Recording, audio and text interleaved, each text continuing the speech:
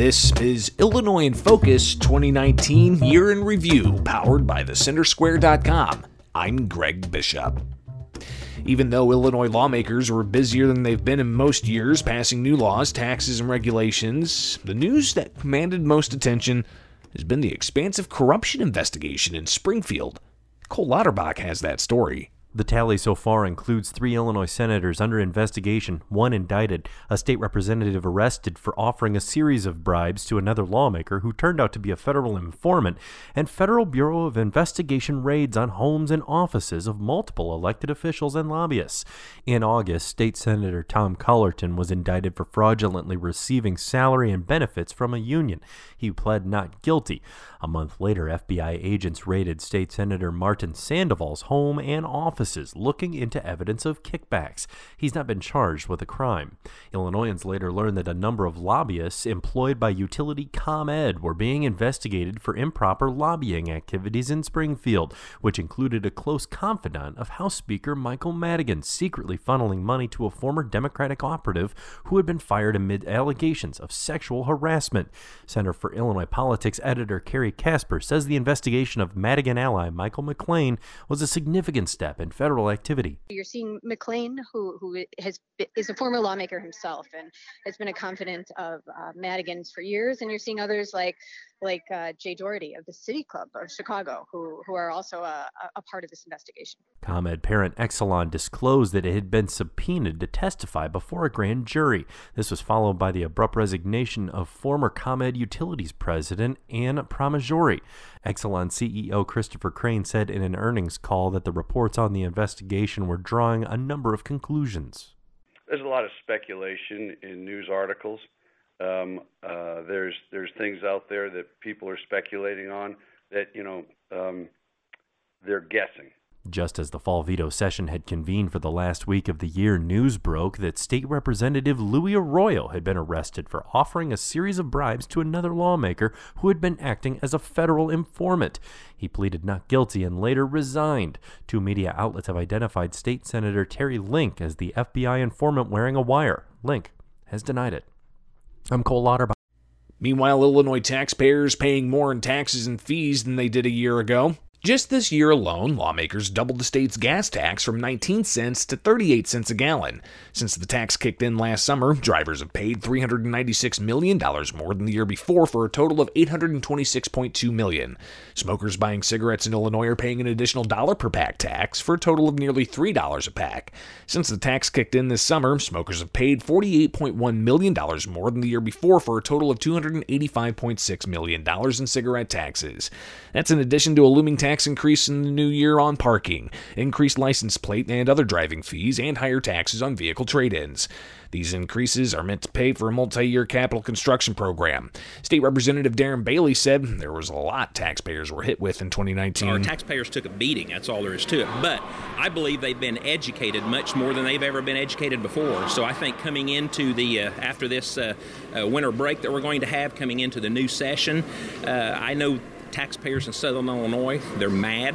They're getting energized. They're getting, acclimated to Springfield culture. They're reaching out to other representatives, senators, and entities across the state.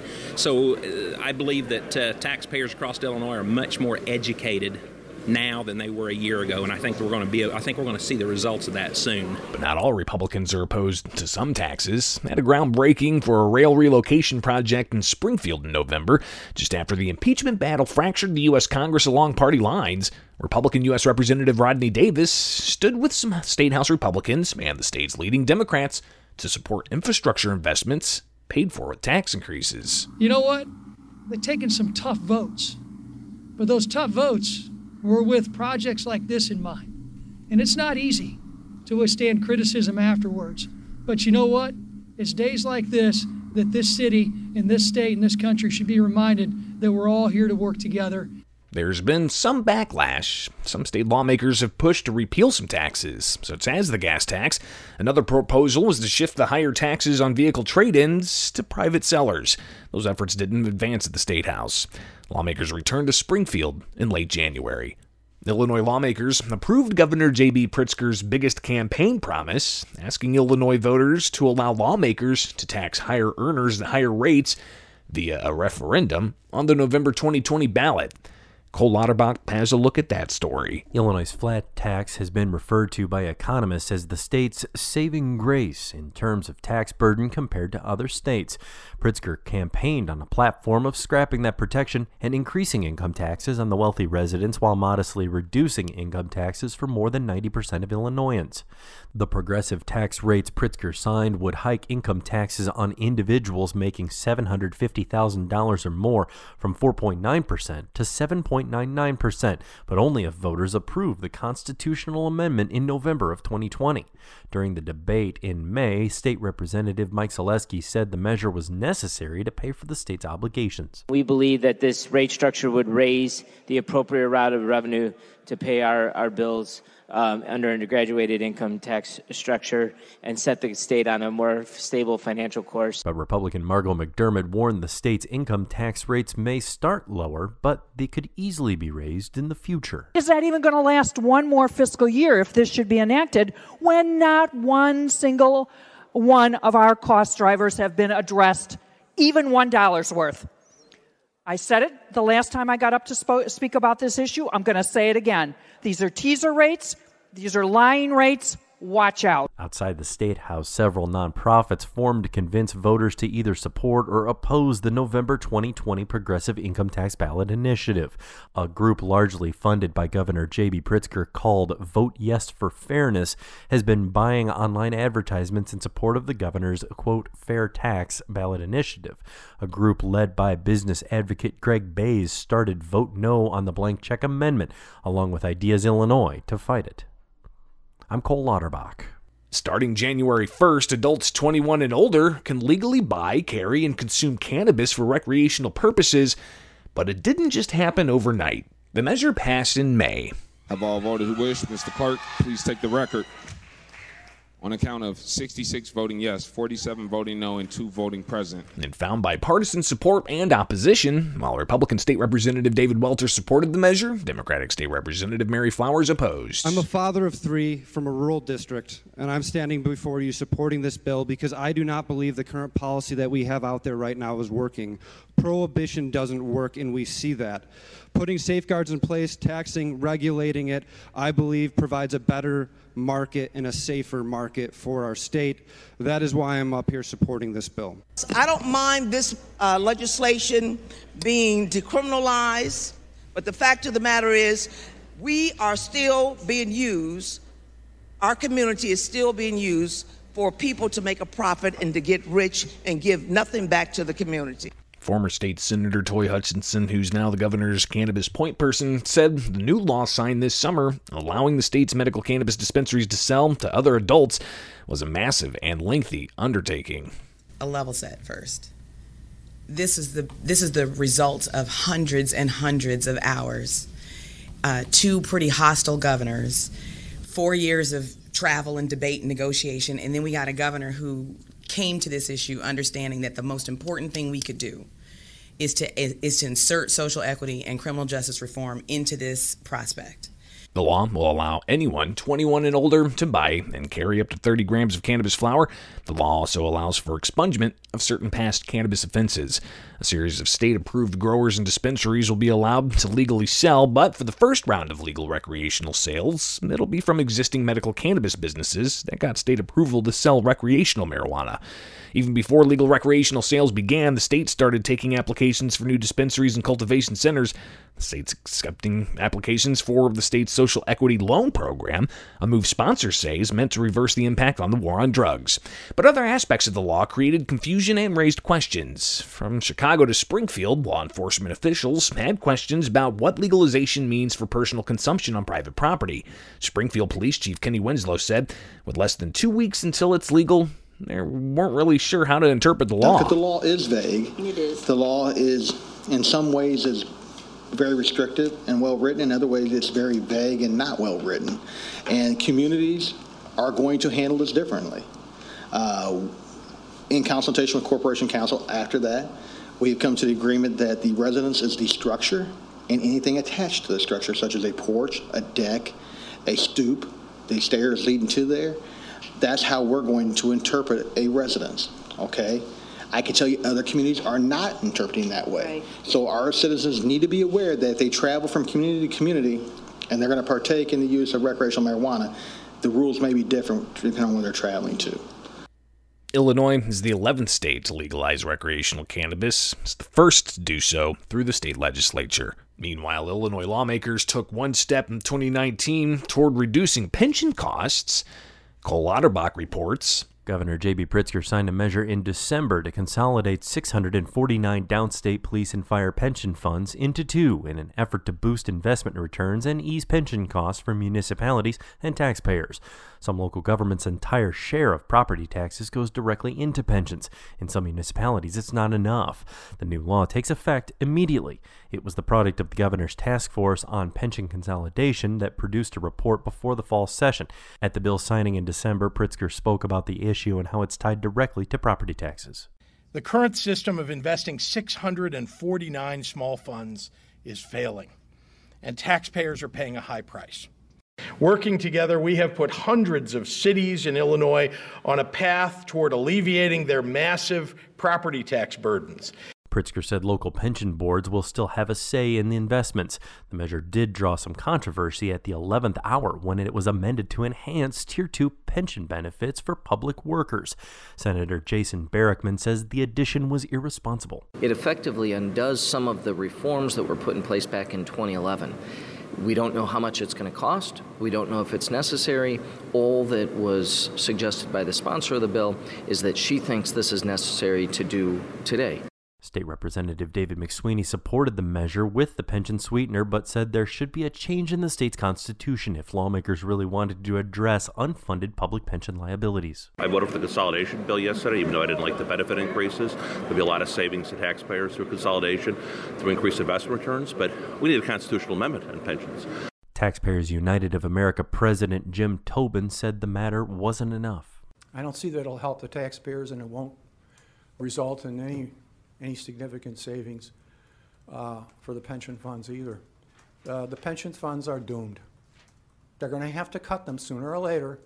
Outside of Chicago, those 649 funds have about $12 billion in combined unfunded pension liabilities. The average funding ratio for those funds was almost 55%. I'm Cole. When we come back for Illinois in Focus 2019 Year in Review, we'll take a look at more stories of the year, including a deadly year for Illinois State Police, a new governor, and looking for a new Senate president. That's ahead when Illinois in Focus 2019 Year in Review returns. I'm Greg Bishop. Hi, this is Chris Krug, publisher of The Center Square. Our team produces the nationally read and recognized news stories at thecentersquare.com, the country's fastest growing, nonprofit, nonpartisan, state-focused news and information site. We deliver essential Illinois news and information with a taxpayer sensibility through reporting that's easy to understand and easy to share with your friends and family. We know that you want to get a quick update on what's happening at the state capitol in Springfield and across the state. Our team writes short, impactful stories that help all Illinoisans understand what's going on in their home state. We know that you need information that allows you to understand what the governor and your local legislators are doing. Our team covers government and the activity of elected officials so you can make sense of how their activity affects you and your family and your future here in Illinois. We know Illinois because we live in Illinois. Get the news that you need to know at thecentersquare.com. That's thecentersquare.com. Thecentersquare.com.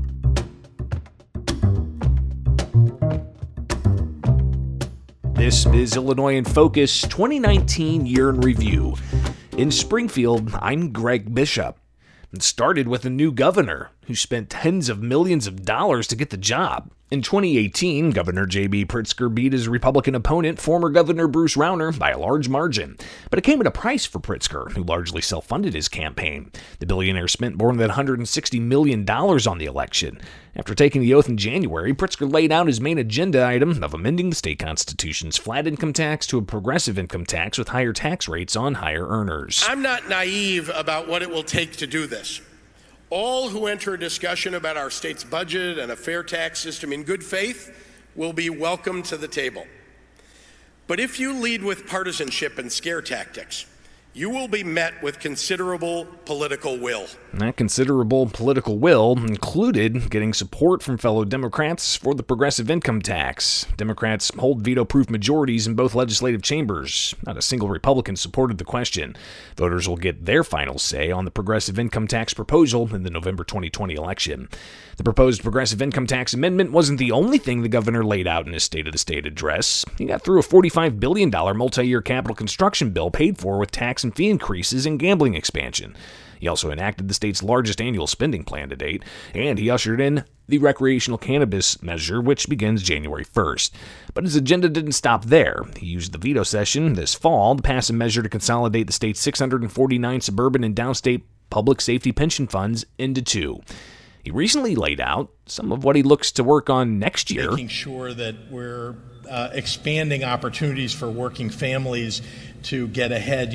I've talked a lot about lowering the cost of healthcare, lowering the cost of childcare, lowering the cost of education, so that we can raise the standards of living of people who are working in our state, in addition to creating jobs for competition for labor so that we're lifting up their wages while we're lowering their day-to-day costs, their kitchen table challenges.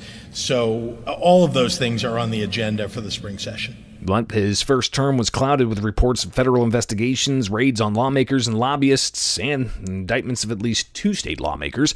Does the governor have tackling corruption in his sights for next year? In the spring session, we'll certainly be advancing, not just through the Ethics Commission, but I think the ideas of good legislators like those who stand around me today and my own office, the ideas of what it is that we need to do to make Springfield really truly working for the people that they represent, and not for the special interests, and not for people who are trying to corrupt the system, and not certainly for themselves and for their own financial aggrandizement. Altogether, the governor signed more than 660 bills in his first year. His next State of the State address is January 29th. Another major thing the governor pushed was increasing the minimum wage. And in Illinois, it's on its way to having one of the highest minimum wages in the country after lawmakers enacted legislation this year to raise it twice in 2020. Cole Lauterbach has details. Lawmakers passed Senate Bill 1 in February. It will eventually raise Illinois' minimum wage to $15 an hour by January 1st of 2025. But in 2020, it immediately raises the minimum wage to $9.25 an hour, and then again raises the rate in July to $10 an hour. In debate, sponsoring Representative Will Guzzardi said the bill will include a number of exemptions. The bill creates a tax credit program for small businesses that are required to raise their wages to comply with the law. In a concession to some of concerns that were brought up by members in suburban areas and concerns brought to us by the park districts, we've also created a new sub-minimum wage for seasonal employees who are under the age of 18. That minimum wage, I better get used to that phrase, will rise to $13 an hour by 2025. In short, this is a good bill. It's been thoroughly vetted and thought about for 2 years now, and it will provide substantive economic relief to 1.4 million Illinoisans. Republicans and business groups criticized the union-backed move, saying the high wage may work for Chicago, but will decimate the local rural businesses in central and southern Illinois. Here's Representative Brad Halbrook from earlier this month. There could be an argument to say we needed to increase to some extent, but just to put these numbers into place, in central Illinois and most of Illinois, the labor market was in pretty good order. Our convenience stores are starting people at $10.50, way above the minimum wage now. Governor J.B. Pritzker dismissed critics at the bill's signing, saying he understood business and they would come out fine. I understand the concerns of businesses and am very attuned to how it is that we need to create jobs in this state. In fact, the elongation of the years in which this is being implemented was one of those things.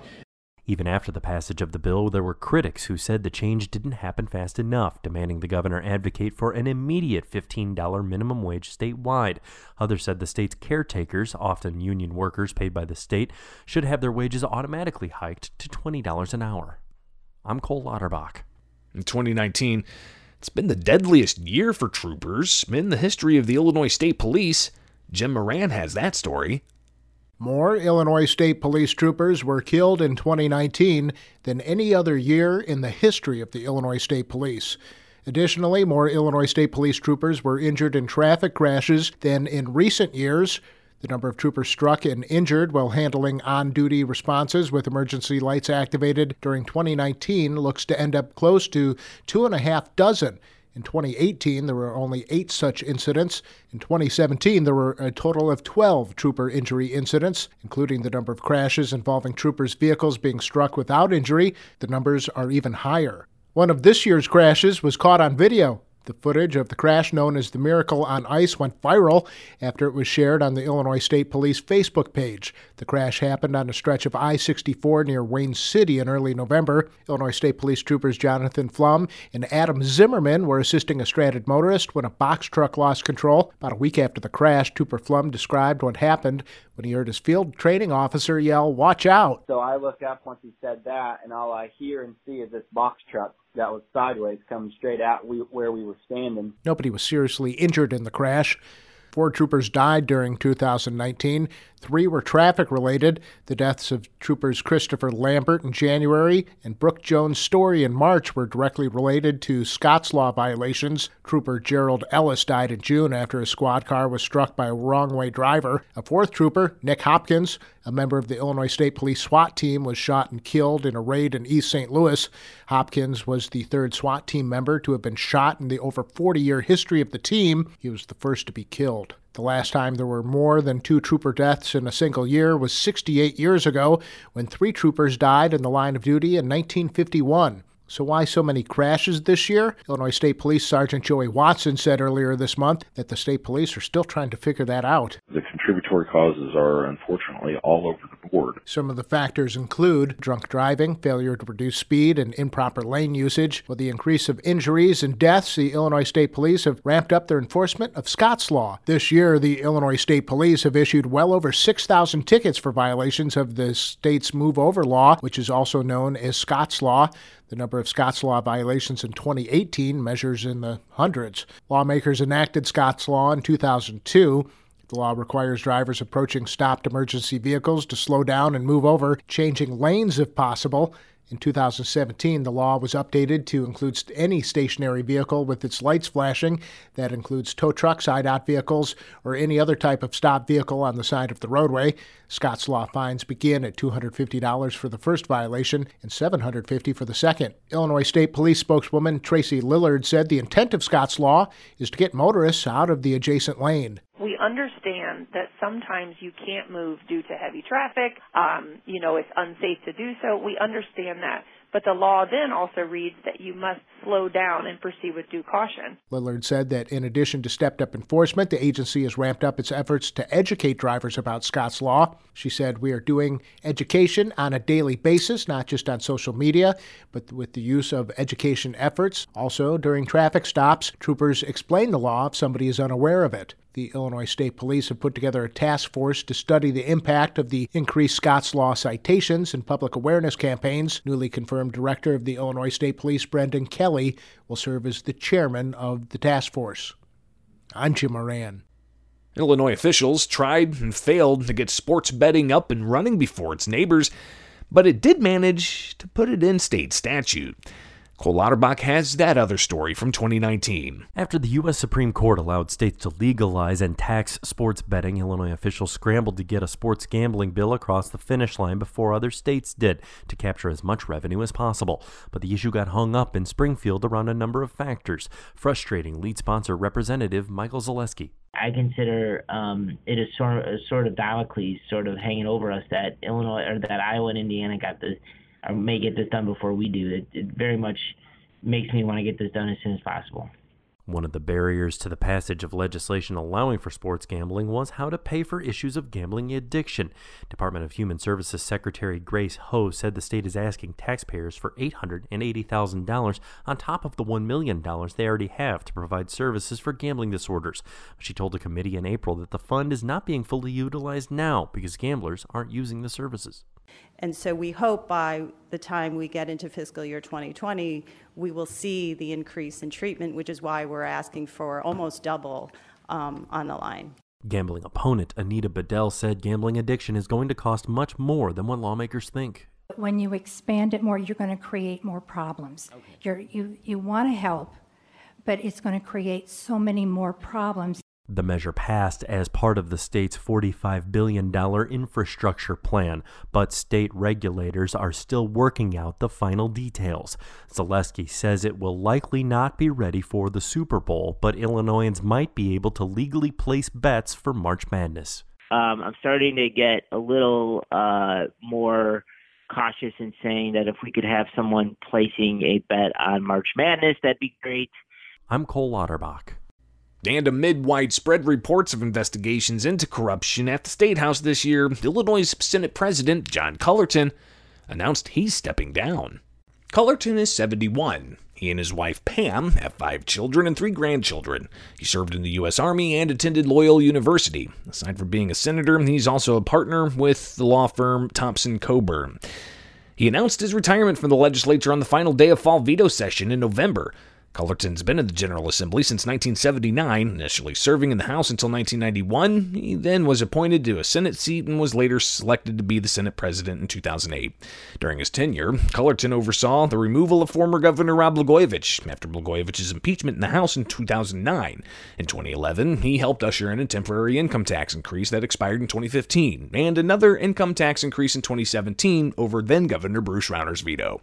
More recently, members of Cullerton's caucus have been under investigation by the FBI. This summer, federal agents raided the home and office of State Senator Martin Sandoval. They were looking for information related to a possible kickback scheme that could have touched on several industries, including energy, gambling, and transportation. Reports also surfaced an unnamed state senator was wearing a wire that snagged up a former state lawmaker, State Representative Louis Arroyo, who pleaded not guilty to bribery. Senator Tom Cullerton from Villa Park was also indicted on charges of embezzling from a labor union. He's pleaded not guilty. The Senate president responded to how the legislature should react. Well, as you guys know, Senator Sandoval hasn't been charged with anything. Senator Cullerton has. Senator Arroyo's been charged. So there's all different various degrees here. It appears that Senator Cullerton's charges do not involve the legislature. The others appear to. So that's why we need to take a reasoned, common sense approach to this, which is what I'm willing to do. But Cullerton won't be around next year to deal with the legislation addressing corruption. His retirement's effective in January. That means senators must pick a new leader. Politics professor Kent Redfield provides an overview. You have to put together some coalition. You could get crossovers, but right now that's highly unlikely. This is kind of a contest where people go out and raise money. Don Harmon has been part of what the Senate president does is obviously raise money for the caucus. Don Harmon has been raising money and giving it to the state party and other candidates and to the caucus committee for quite a while. And another potential replacement for Senate President is State Senator Kimberly Lightford. Senators return January 19th to pick the next Senate president. And this has been 2019 Year in Review with Illinois in Focus, powered by thecentersquare.com. Thanks for listening, and here's to a great 2020.